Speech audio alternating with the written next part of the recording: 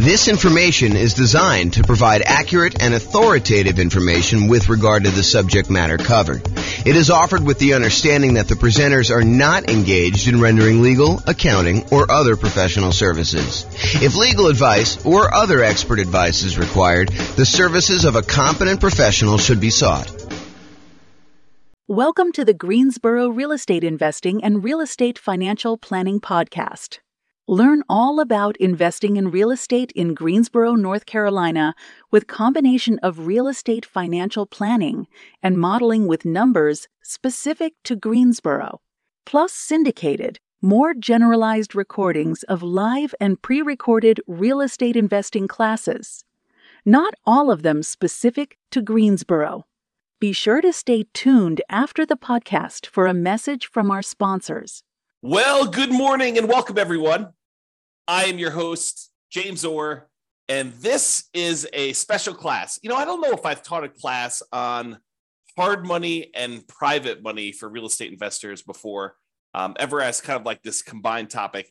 And it's been a long time, I think, since I've taught a class on hard money and private money, and specifically private money. In fact, I pulled out some resources that I had from a long time ago that I'm going to share with you today, and hopefully you'll like this. So we're going to get started, go over in hard money and private money for real estate investors. So in previous classes, I'm going to try to not cover a lot of the old stuff before, but I'm going to tell you that we have entire classes on a lot of these sections, and there's one last section I think that we've got coming up as well. So the most popular financing options for real estate investors are going to be this kind of group on top, this conventional financing, which I think is like 60-something% of most of the loans that get out there.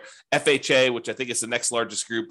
VA, which is the next largest group after that, I think, and that's around 10% of all loans are VA loans. Then you got USDA and portfolio loans, and the portfolio loans are the ones you get usually when you get above 10 loan limit, and or if you're doing some more unusual things with those. So those are the kind of big group of the most common financing things that you're going to do. And we have lots of classes on those. We've got classes on low down payment, no down payment, conventional financing. I've got a whole separate class on VA financing, a whole separate class on the portfolio loans that we just did. And then you've got this whole secondary group of all of the, I don't know if I'd call them miscellaneous, but they're all these additional financing options that we have covered in some parts and probably need to cover in other parts. And so there's the whole creative financing family, which includes like owner financing, wrap financing, or buying a property subject to the existing mortgage, loan assumption, the lease option, lease purchase, kind of rent to own family, the agreement for deed, the bond for deed, contract for deed, installment land contract, like all those things there. So there's that whole creative financing kind of family of different financing options that are available. And then today we're covering private money and hard money. So we'll go into some detail on those. And then you've got using home equity lines of credit, life insurance policies, self-directed retirement accounts, buying properties for all cash, and then bringing in partners that are usually using one of these other forms, except you're not qualifying for the loan yourself. So I kind of wanted to include all of those as different options. And I think we've got a class coming up to cover the HELOCs, life insurance, self-directed retirement accounts, cash, and partners ones, so kind of like a miscellaneous class to cover those last ones. But today we're going to focus in on private money and hard money. And I'm going to start with hard money. So hard money loans are not usually used when we're doing the nomad strategy, where you're buying a property, moving in, living there for a year.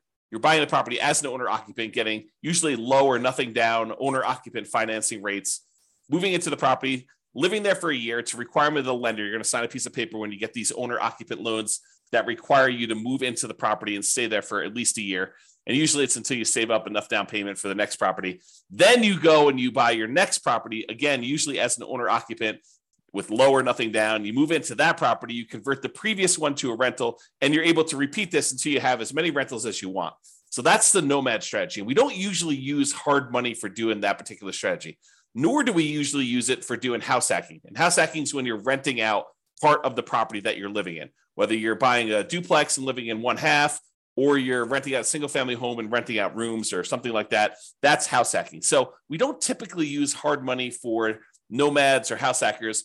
What we do typically use hard money for is buying properties that need to be fixed up and then we're reselling very quickly, or we're doing like a buy, fix up, refi type of strategy, what some people would call the BRRRR strategy, the buy, rehab, rent, refi, and then repeat. So a lot of folks will use hard money to acquire properties that need a lot of work, because in some of those cases, it is hard in order to get loans on properties that are in really rough shape.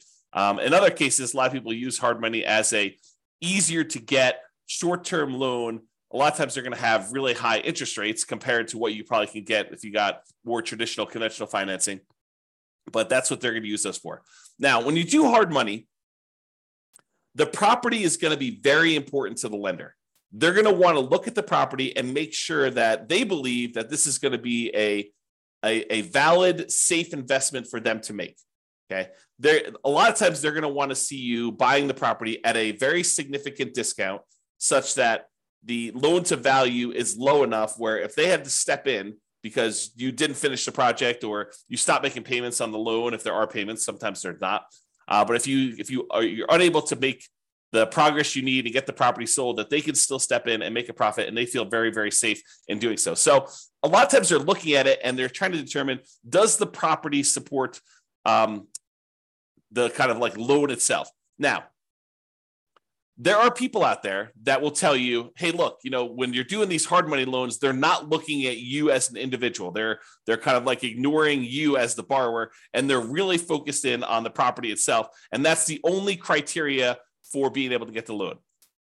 While I have occasionally seen the rogue, random, rare, hard money lender that will only look at the property, the overwhelming majority of the ones that I've had experience with do look at the borrower as well. So if you think, hey, look, I really want to do this real estate investing, but I've got, ugly credit, or I'm unable to qualify for a loan otherwise, and I'm going to go do this strategy where I'm using hard money in order to do these deals, you may be able to find someone who's willing to make a loan based solely on the strength of the property that you're finding. However, I think you're probably going to pay a premium for that. You're probably going to pay slightly higher rates and maybe even have to buy at a slightly bigger discount in order to make those numbers work. But I think more often than not, the hard money lender is also going to look at you and want to make sure that you are qualified and that you have appropriate resources and experience in order to be able to do those types of deals. Okay. So you can find hard money lenders, but I don't think that is the norm. I'll say it that way. So how much do you usually pay for hard money? So hard money rates are significantly higher than what you're going to see getting conventional financing, FHA financing, VA financing. And it's usually going to be much shorter in term. So what is the typical rate you might see in a hard money loan? Well, it varies quite a bit. And it varies a little bit based on deal flow in that marketplace and how competitive that marketplace is. So you will see a wide range. I think 10 to 15% is what we've been seeing for a while. Is it very possible with the rise in interest rates that these rates are going to be a little bit higher? Sure, absolutely. Could you find a hard money lender who has a slightly lower rate than that? Sure, I think that you could probably find one, especially if you're doing a bunch of deals and you're able to negotiate some really good terms with that particular lender. Also, I want to point out that hard money lenders are in the business of loaning money. We're going to talk about private money here in a second, where private money people are people that are not usually in the business of making loans against real estate. Hard money lenders are in the business of making loans against real estate, and so they oftentimes have programs to do this. You may find someone who is either really flexible and likes to wheel and deal and structure their own terms on every deal independently, or someone who's brand new and doesn't have the full details of their own kind of like hard money loan programs all fleshed out, and they're willing to be flexible on how we structure it or how you structure it with them. But most of the time, hard money lenders are going to have static programs in place that are like, hey, here's our hard money loan program. Here's the property requirements. Here's the personal requirements for you to do it. And here are the rates for doing it. And a lot of times they'll have rates for, if you've done your first X number of deals with them, or if you've done, more than X number of deals with them, sometimes they'll start giving you discounts on doing those. So a lot of times the rates for hard money are going to be in that, 10 to 15%. Not unusual to see 16, 17, 18. Definitely seen those before. And in addition to the fee of the rate of the loan, they are typically going to charge you points. And a point is a percent of the loan amount that you're borrowing. So if you're going and you're getting $100,000 loan and they're charging you 2 points, then they're charging you $2,000 in addition to the interest on the loan in order to be able to get that loan. And I don't think it's unusual to see, 2, 3, 4 points on those. There are some hard money lender companies out there that they are going and raising money from people in the general public, and the people are the actual funders of the loan. That's where the money is coming from. But the person out there seeking the kind of investors to put in the money for the loans, and then the real estate investors who are buying the properties and they're putting them together, sometimes they will collect the points on the loan. It's a relatively common way to set this up, although not the only way to set this up. But a lot of times they'll say, hey, look, the 15% interest that we're charging you for the loan, the background investor who actually has the money is the one coming in and giving us the money, and they're getting paid the 15%. And then the 3 points or the 4 points or the 5 points or whatever, that is what I'm paid for going out there and putting you two together and coordinating this and overseeing it and managing the process. So that is a common way that we sometimes see hard money lenders set up doing that. Now, these rates can change over time. So you may go out there and be finding 12% today or 15% today or 17% today. And you may find that over time that these rates can vary up and down depending on supply and demand in your marketplace.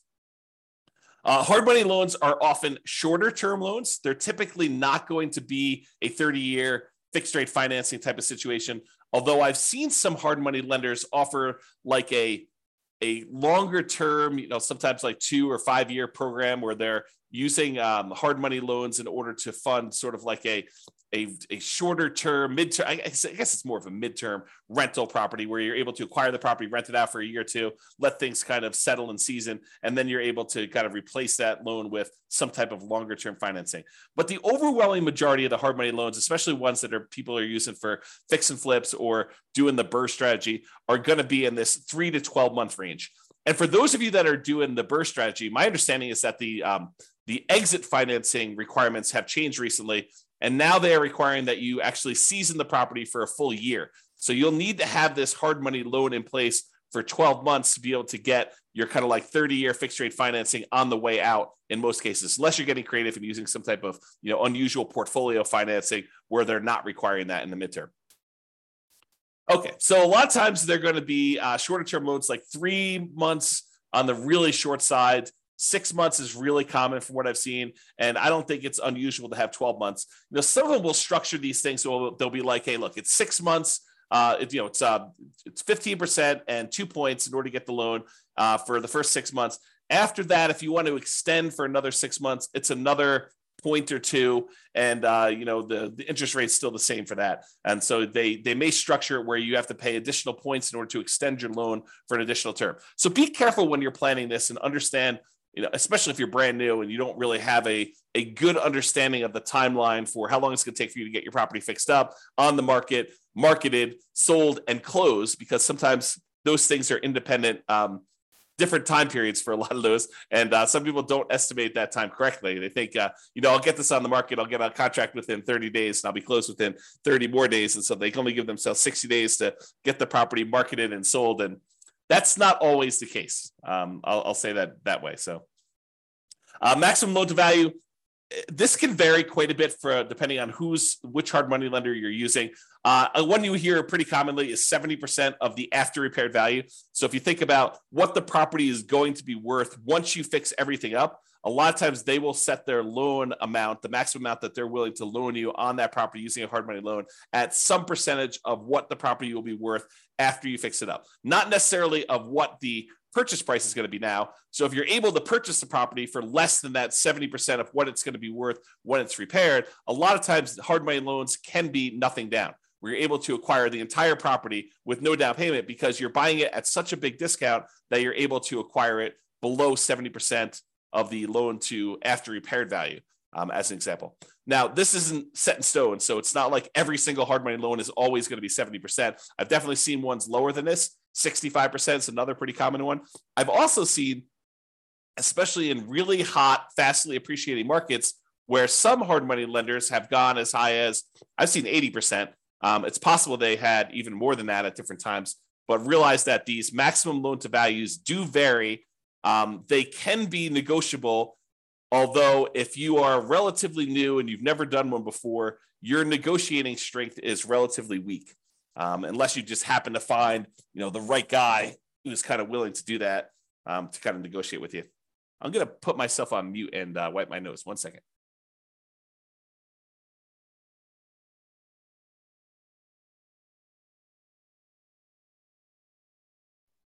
Okay, I'm back. Sorry, I had to wipe my nose there.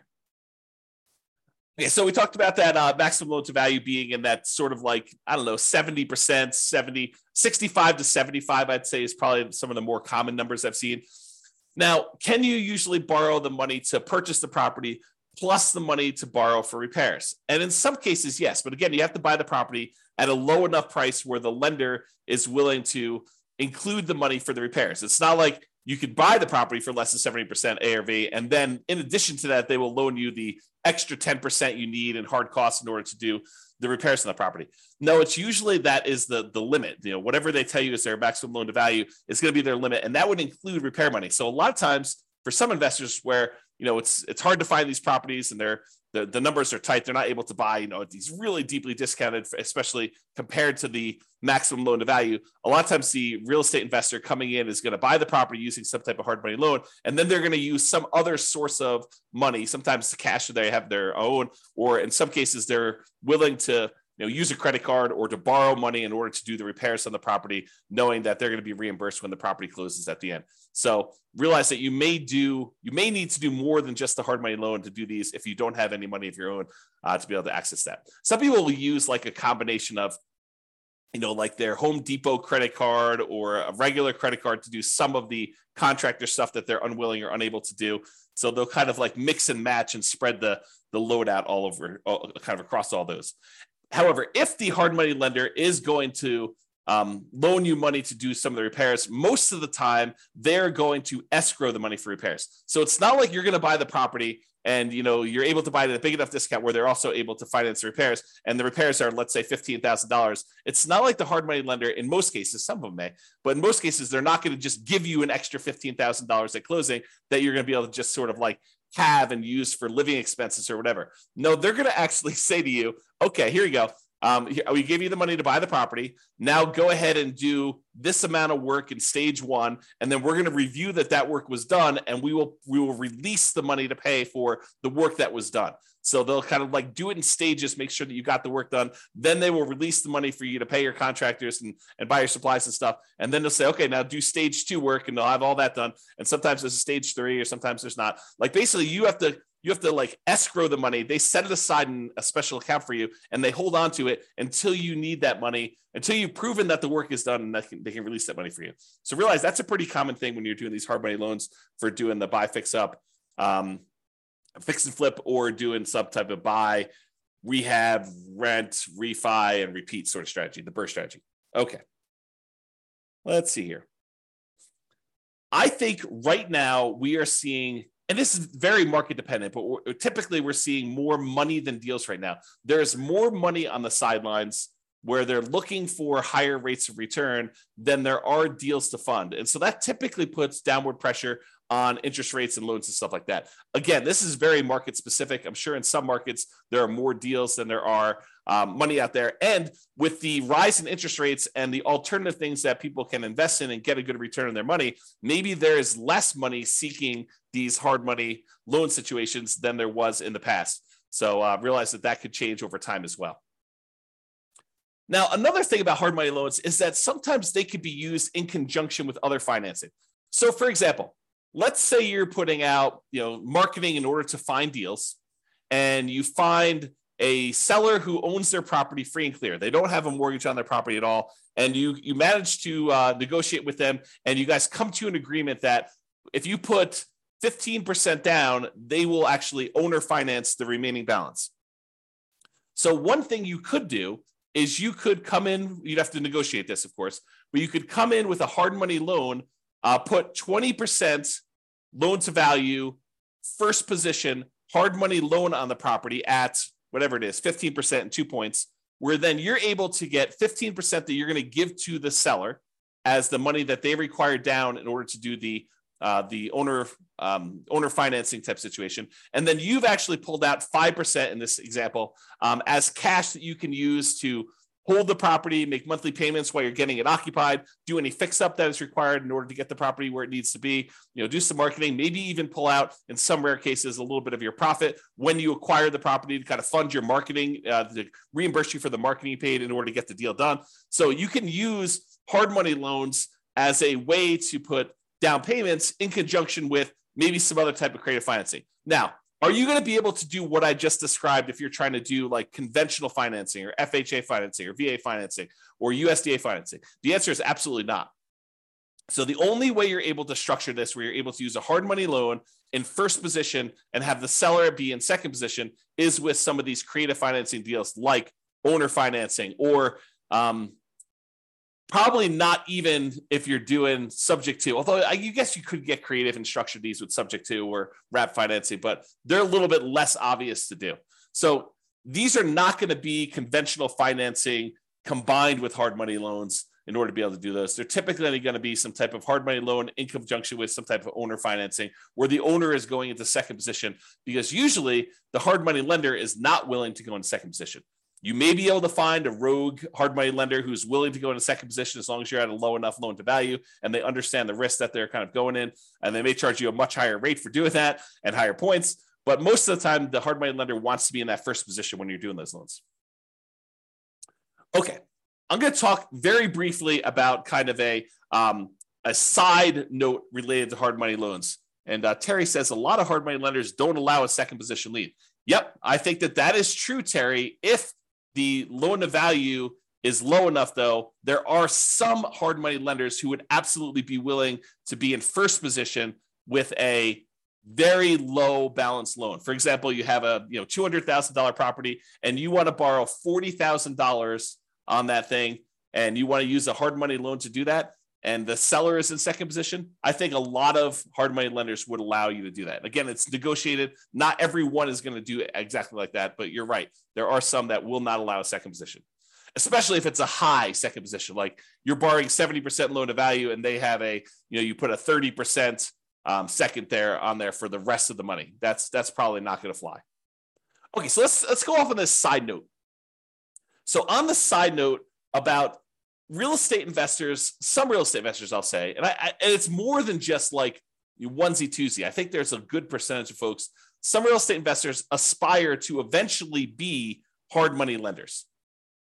They think to themselves, look, eventually I want to get to the point where I've got a bunch of rental properties, but I've also have a lot of cash on hand, and being able to take the money I have and use that to make hard money loans and get 10, 11, 12, 13, 14, 15% return on my money. That seems like an attractive proposition for people. And I think a lot of them believe, and I think this is an incorrect belief, and I'll explain why here in a second. They incorrectly believe that, if I've got $1 million and I'm getting 12% on my money, then I'm getting $120,000 a year that I can live on if I'm getting 12% of my money and I'm doing hard money loans.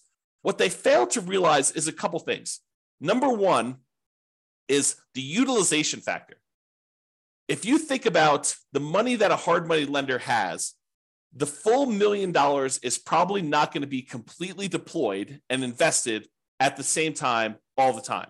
So what it typically might look like is the hard money lender might say, okay, I found an investor who's doing a deal. I'm going to loan them $200,000 on this deal, but I still got $800,000 sitting somewhere else and I'm earning not the 12% on, okay? And then they go and they find another investor and the other investor says, okay, I need $300,000. They make a $300,000 loan and now they've got half of their $1 million out at that 12%. But then they still have this other $500,000 that is not earning 12%. And so they're not really earning 12% on their full $1 million at any given time. Then another one comes along and they have $200,000 more out. So they have $700,000 out, but then the first one gets paid back. And so they no longer have that $200,000 out. So now they have $500,000. And then, another investor comes along and they want $600,000, but they don't have $600,000 now because they only have $500,000 left. And so there's this problem of how much are you utilizing the $1 million or whatever you have as your kind of like investment portfolio for making these hard money loans. And most of the time you don't have all of it out at all the time. Now, some people, some real estate investors will choose to use some type of home equity line of credit on an investment property or their owner occupant property, and they will use that as a buffer. And instead of collecting the full 12%, maybe they're paying depending on when they got the loan, 3, 4, 5, 6, 7% on the money that they're coming out with their HELOC, but then they're loaning it out at 12%. And so they're getting the spread, but they're not borrowing the money unless they actually are using it. So you don't have as much of, I guess it's a different utilization problem for doing that. So realize that if you're trying to do this hard money thing, if you're kind of aspiring to do that as a real estate investor, utilization is going to be a key factor. Getting and keeping all of your money out as much of the time as you possibly can is going to be an issue for a lot of folks. And it is sometimes solved by doing like these home equity lines of credits where you're sourcing the funds from somewhere else and then you're using that, or you're becoming like a hard money lender where you're going out and you're finding a pool of investors that have money that they want to invest, and then it's really not your direct problem. And I say direct because it is a problem for you that your clients don't have their money kind of out and invested all the time, and then you're kind of using your uncle who has $1 million. You're saying, hey, uncle, you've got this home equity line of credit for $1 million. Why don't we, loan this money out to someone at, 12% or 15%. And you're sort of like overseeing the deal and finding the real estate investors who need the money for the hard money loan. And maybe you're collecting the points and maybe you're participating in the percentage they're earning or not. But then your uncle's borrowing the money at 5% and he's getting 11%, you're getting 1 point, like there's all these different ways to structure it where you're going out there and you're starting the business of doing this. I'll also point out, which we'll talk about here when we talk about private lending, is that if you're the one that's going out and you are coordinating, bringing in investors and making these loans on properties, that you probably do need to be licensed. And the licensing may vary. I'm not an expert on licensing by any means. I did talk to my own personal attorney, and I chose to get licensed with the state of Colorado when I was raising private money. It actually was a special license. It's a mortgage broker dealer license where we're generating, we're able to create security instruments, basically loans on properties secured by real estate, and you're finding people who want to borrow or loan the money for you. So realize if you're doing this thing where you're doing hard money loans, you're becoming a hard money lender, you probably want to get licensed or at least have a consultation with an attorney to find out what the attorney recommends you get licensed, if at all, in your particular market. Okay, the second part about this, investors aspiring to be hard money lenders, is this idea that you should live on that full interest. So you think, even if you could go loan $1 million out and collect 12% per year, $120,000, a lot of investors think, oh, I can live on that $120,000, that I only need this $1 million and I'm able to collect 12% per year return on that. And so really I'm getting $120,000 a year that I could live on. That's not how that works. If you've studied any type of retirement planning, especially folks in the financial independence, retire early, the FIRE motion, kind of like group of stuff, you'll hear about this concept of the Trinity study or the 4% rule. And what the 4% rule says, the 4% safe withdrawal rate rule, basically says that if you have a certain amount of money invested, and typically they talk about investing in stocks or bonds or something like that, although it does apply to this as well. I'll explain that here in a second. But if you go and you actually have $1 million invested somewhere else, it is, in most cases, you are less likely, there's a low probability that you will run out of money if you take 4% out each year, adjusted up for inflation. But you're not actually taking the full amount that the money is being used for. So for example, if you have $1 million you're investing in stocks and bonds, and that as a whole is earning you 8% per year, you're not taking 8% per year out. You're taking 4% per year out. And part of that is because sometimes money goes up and sometimes money goes down. Like the returns on the stock market, sometimes they're up, sometimes they're down. More return in the bond market, sometimes up, sometimes it's down. And for the same reason, sometimes when you make investments in real estate, like as a hard money lender, some of these deals don't always go the way you want. Sometimes they go bad and you end up losing money on them. And so you should not think that you could take the full 12% and spend that. You should think of it as another amount of money that is invested in something and use the same, whatever your version of safe withdrawal rate is. Most cases going to be between 3 and 5%. I think that's with 4% being the most common that we hear most, but 4% of the money coming out, not 12. So if you have $1 million out there invested at 12%, and besides the utilization factor, maybe you're only taking 4% out safe withdrawal rate. So instead of you thinking you're getting $120,000 a year, you really should only be taking out $40,000 a year, adjusted up for inflation each year. That's the difference. And that's, I think, what a lot of folks who initially aspire to being a hard money lender don't necessarily realize. Okay. All right. With that being said, that is pretty much hard money. For those that are on that have questions about hard money, you're welcome to queue those up. I will cover them after I cover private financing. At least I will try to do it. I'm going to cover private financing, and then if you have any questions about that, please queue those up, and I'll usually handle those at the end as well. Okay, so now let's talk about private financing. We've talked about hard money lenders. Hard money lenders are people who are in the business of making loans against real estate. Private financing are those that are not necessarily in the business of making loans against real estate, like grandma. So you're at Thanksgiving dinner, you're talking to grandma about this new real estate investing thing you're doing, and you're kind of venting to grandma that you're having to pay 15% in order to get these hard money loans in order to buy these fixer-upper properties that you're kind of using. And grandma's like, that's crazy. I've got my money in CDs at the bank, and I'm only earning 3%. And she's like, why don't I loan you the money and you can pay me 6%? And it's a lot better than you paying someone else 15%, and I make money too. And you're like, grandma, that sounds like a great plan. I'll go ahead and use you in order to do my loans in the future property. And I don't have to go use this hard money lender anymore. And it's cheaper for me and it's better for you. Okay. So that's the idea behind private financing. We don't typically use these for nomads or house hackers. If you're doing that nomad strategy or the house hacking strategy, most of the time, you're going to want to get these 30-year fixed rate, long-term financing loans from the bank to do this. You could use private financing, but most of the time we're getting a bank to loan us money at these really great interest rates to do that. So not typically used for nomads or house hackers. It typically is, excuse me, let me clear my throat 1 second. I'll mute myself again. Okay, I'm back. So usually we're talking to friends and family and sometimes other private lenders in order to get this type of private financing. So this is not like you're advertising to find private financing, although some people believe that it is. So most of the time, this is going to be people that you know. You're going to be out in the street and you're going to be talking to them. They're going to say, what do you do? And you're going to tell them, I flip properties. And they'll be like, oh, that's super interesting. What do you do here? And you kind of explain to them, well, I go find these really these properties that need a lot of work. I usually bring in somebody who is, looking to get a better return on their money. And I use their money in order to, buy the property, and I pay them a really good return on their money. And I do the fix up, and then I sell the property to a family who really wants a really good, nice property in their market. And they buy that. And then I pay back the lender who did the money with some interest on it. And they're really, really happy. And I help the family, I help the lender, and I kind of do that. And as you describe this, they're either thinking to themselves, that's awesome. I would like to do the fix and flip myself. Or sometimes they're like, well, how much are you paying to do your loans? Because I've got money to invest. And that's how you tend to find, it's oversimplification, but that can be a way for you to find these kind of like private money loans for doing that.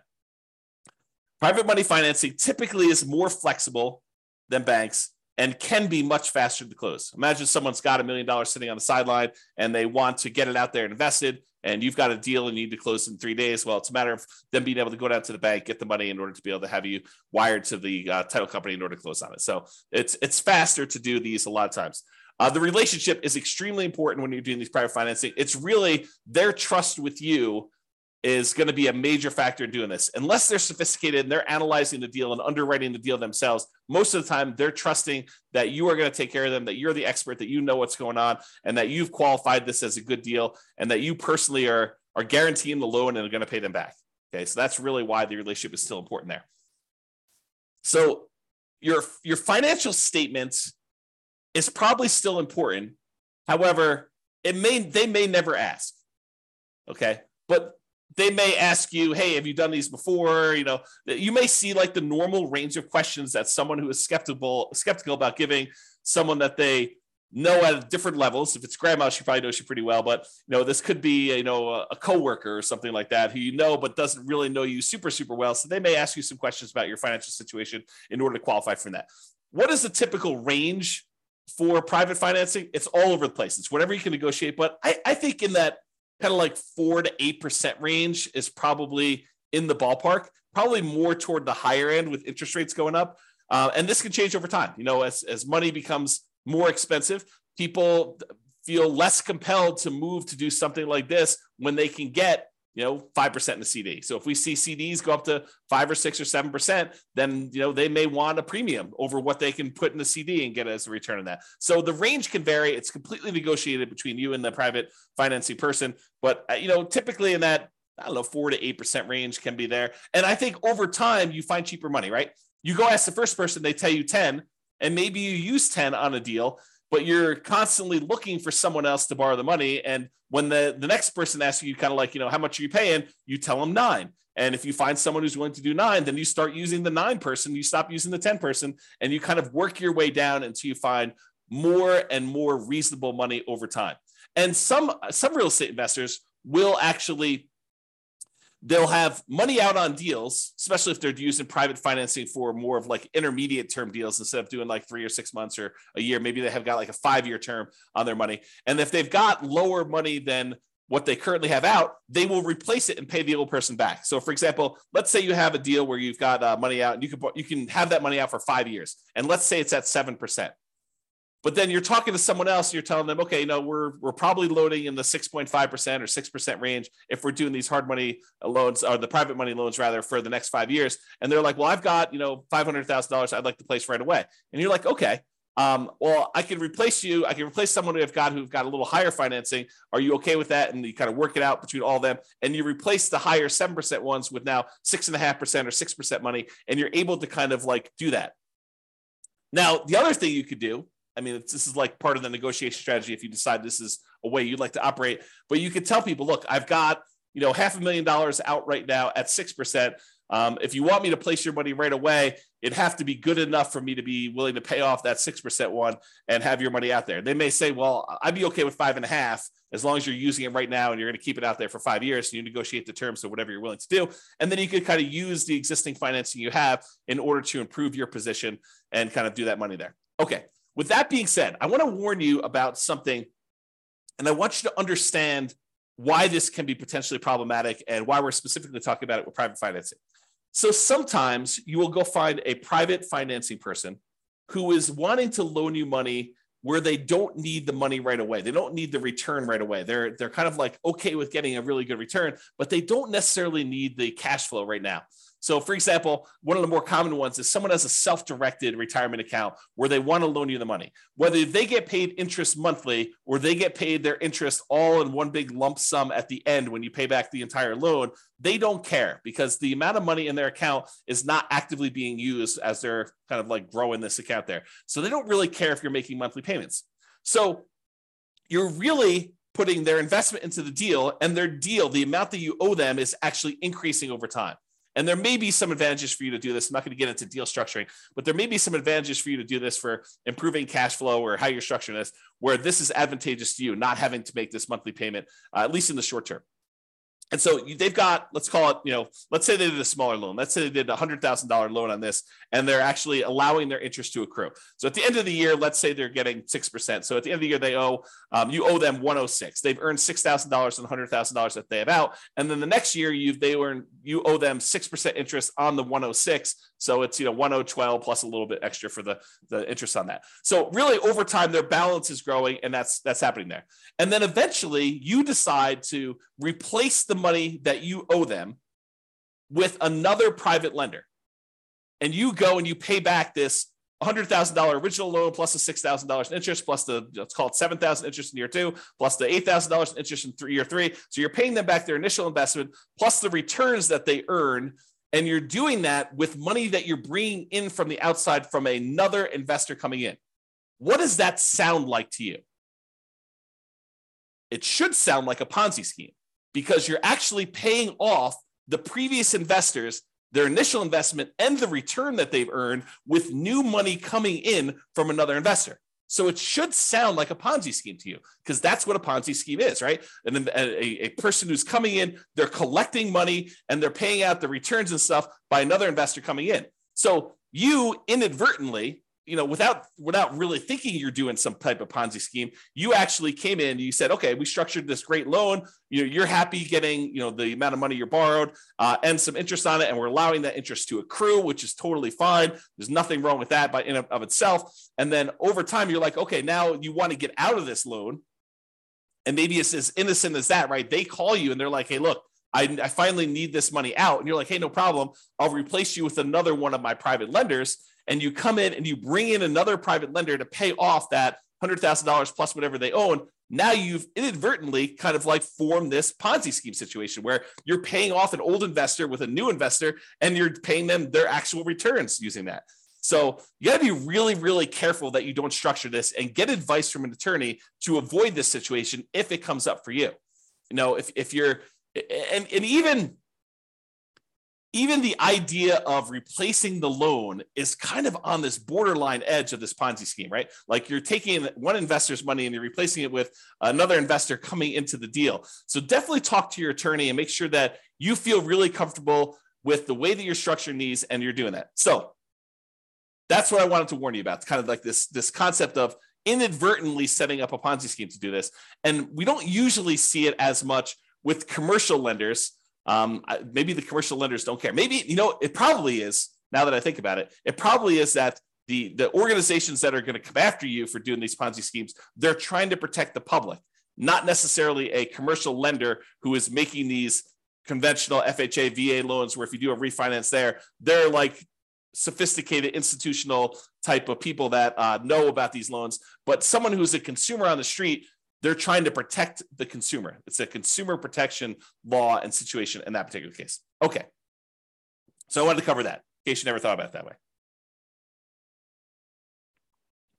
If you decide, hey, I really want to do this real estate investing thing, and this idea of going out there and finding friends and family, people that I know, contacts that I know, and raising money in order to be able to accelerate my ability to do deals, if you're going to get really serious about that, you may decide to go out and start talking to people in a more formal process rather than just off the cuff at Thanksgiving dinner. You're like, hey, look, I want to tell you a little bit more about, what I've been doing. And, if you want to, I'll sit down and I'll walk you through exactly how this all works. And maybe you form like a little PowerPoint presentation, or maybe put together a little PDF, or maybe you decide to go talk to them about, like how your deals are structured and what the deal looks like that someone could come in and do. So eventually, if you plan on doing this more than just like a off the cuff one-time deal with Uncle Joe or grandma, and you decide you want to go out there and make this part of your business, you're probably going to want to formalize this a little bit more. So I will share with you, for the folks that are kind of like got access to the recordings and stuff,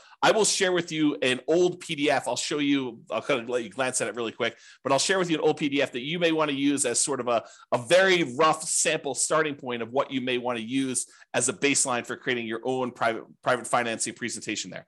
Now that I've said that, and you're going to start getting more serious about raising private money and going out there and doing this repeatedly, I want to talk to you about just the tiniest bit, because I'm definitely not qualified. I'm not an attorney, but I want to talk to you a little bit about soliciting and licensing. So if you are going out and you are soliciting people to make an investment and you're creating a security instrument, you're basically creating a security. Someone gives you money and they're relying on you to get a return from that. And you're having that secured by real estate in this particular example. So you're going and creating an investment for them where you're collecting money and you're advertising. Even if it's word of mouth advertising and talking to people about it, that is still a form of advertising, even if it's not printed. But if you're going to go and do that, you need to become aware of the licensing laws required and the advertising restrictions that you have by doing this type of solicitation. So this is sort of I'm not going to teach you to go do this because I'm not an expert on it and I don't know different states' laws and stuff like that. But I will tell you, I did talk to my attorney when I was doing this more seriously. And my attorney advised me to go get the license that I was required to do, which I told you in the state of Colorado. I don't know what it is in your other states. It's a mortgage broker dealer license. That's what it was. And there were definitely restrictions on what you can and cannot say and what you can and cannot advertise in order to do this. And so realize that this is not a Wild West. You can say or do whatever you want. You got to be really careful about promising returns. You got to be really careful about letting them know about the actual risks that there are for them to invest in this stuff. This is not a riskless investment, like really nothing is, as we found out recently by putting money in the bank with FDIC insurance. This is not a riskless investment either, and they should understand what the risks are. And you probably should have written risk disclosures prepared by an attorney, and you probably should be licensed. This is the weird thing, right? Like if you're going to go do a single loan with grandma, do you need to be licensed? Maybe, probably. But this is sort of like, you speed once. Can you get in trouble for doing that? Sure. Are you likely to get in trouble for doing that, especially with grandma? Probably not.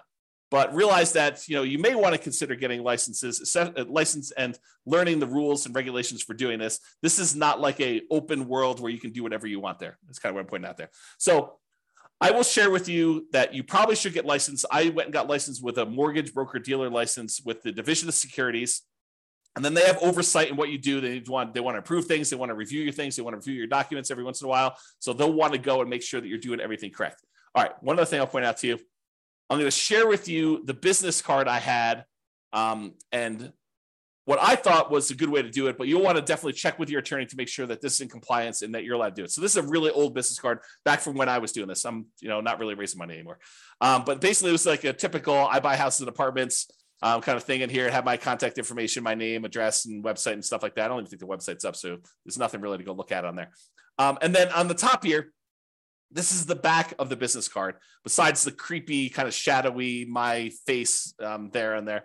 This was the way that I expressed to people that there were opportunities to invest is I disclosed my licensed situation. So this is sort of like what I would refer to as licensed disclosure marketing is probably a good way to describe it, right? You are disclosing to someone that you are licensed and that this is a licensed activity. And by disclosing that you're licensed in a licensed activity, you imply that there's an opportunity there for some people, right? So licensing disclosure for private investors looking to earn returns from private real estate notes. So I'm giving them a notice telling them there's a licensing disclosure here. Notice.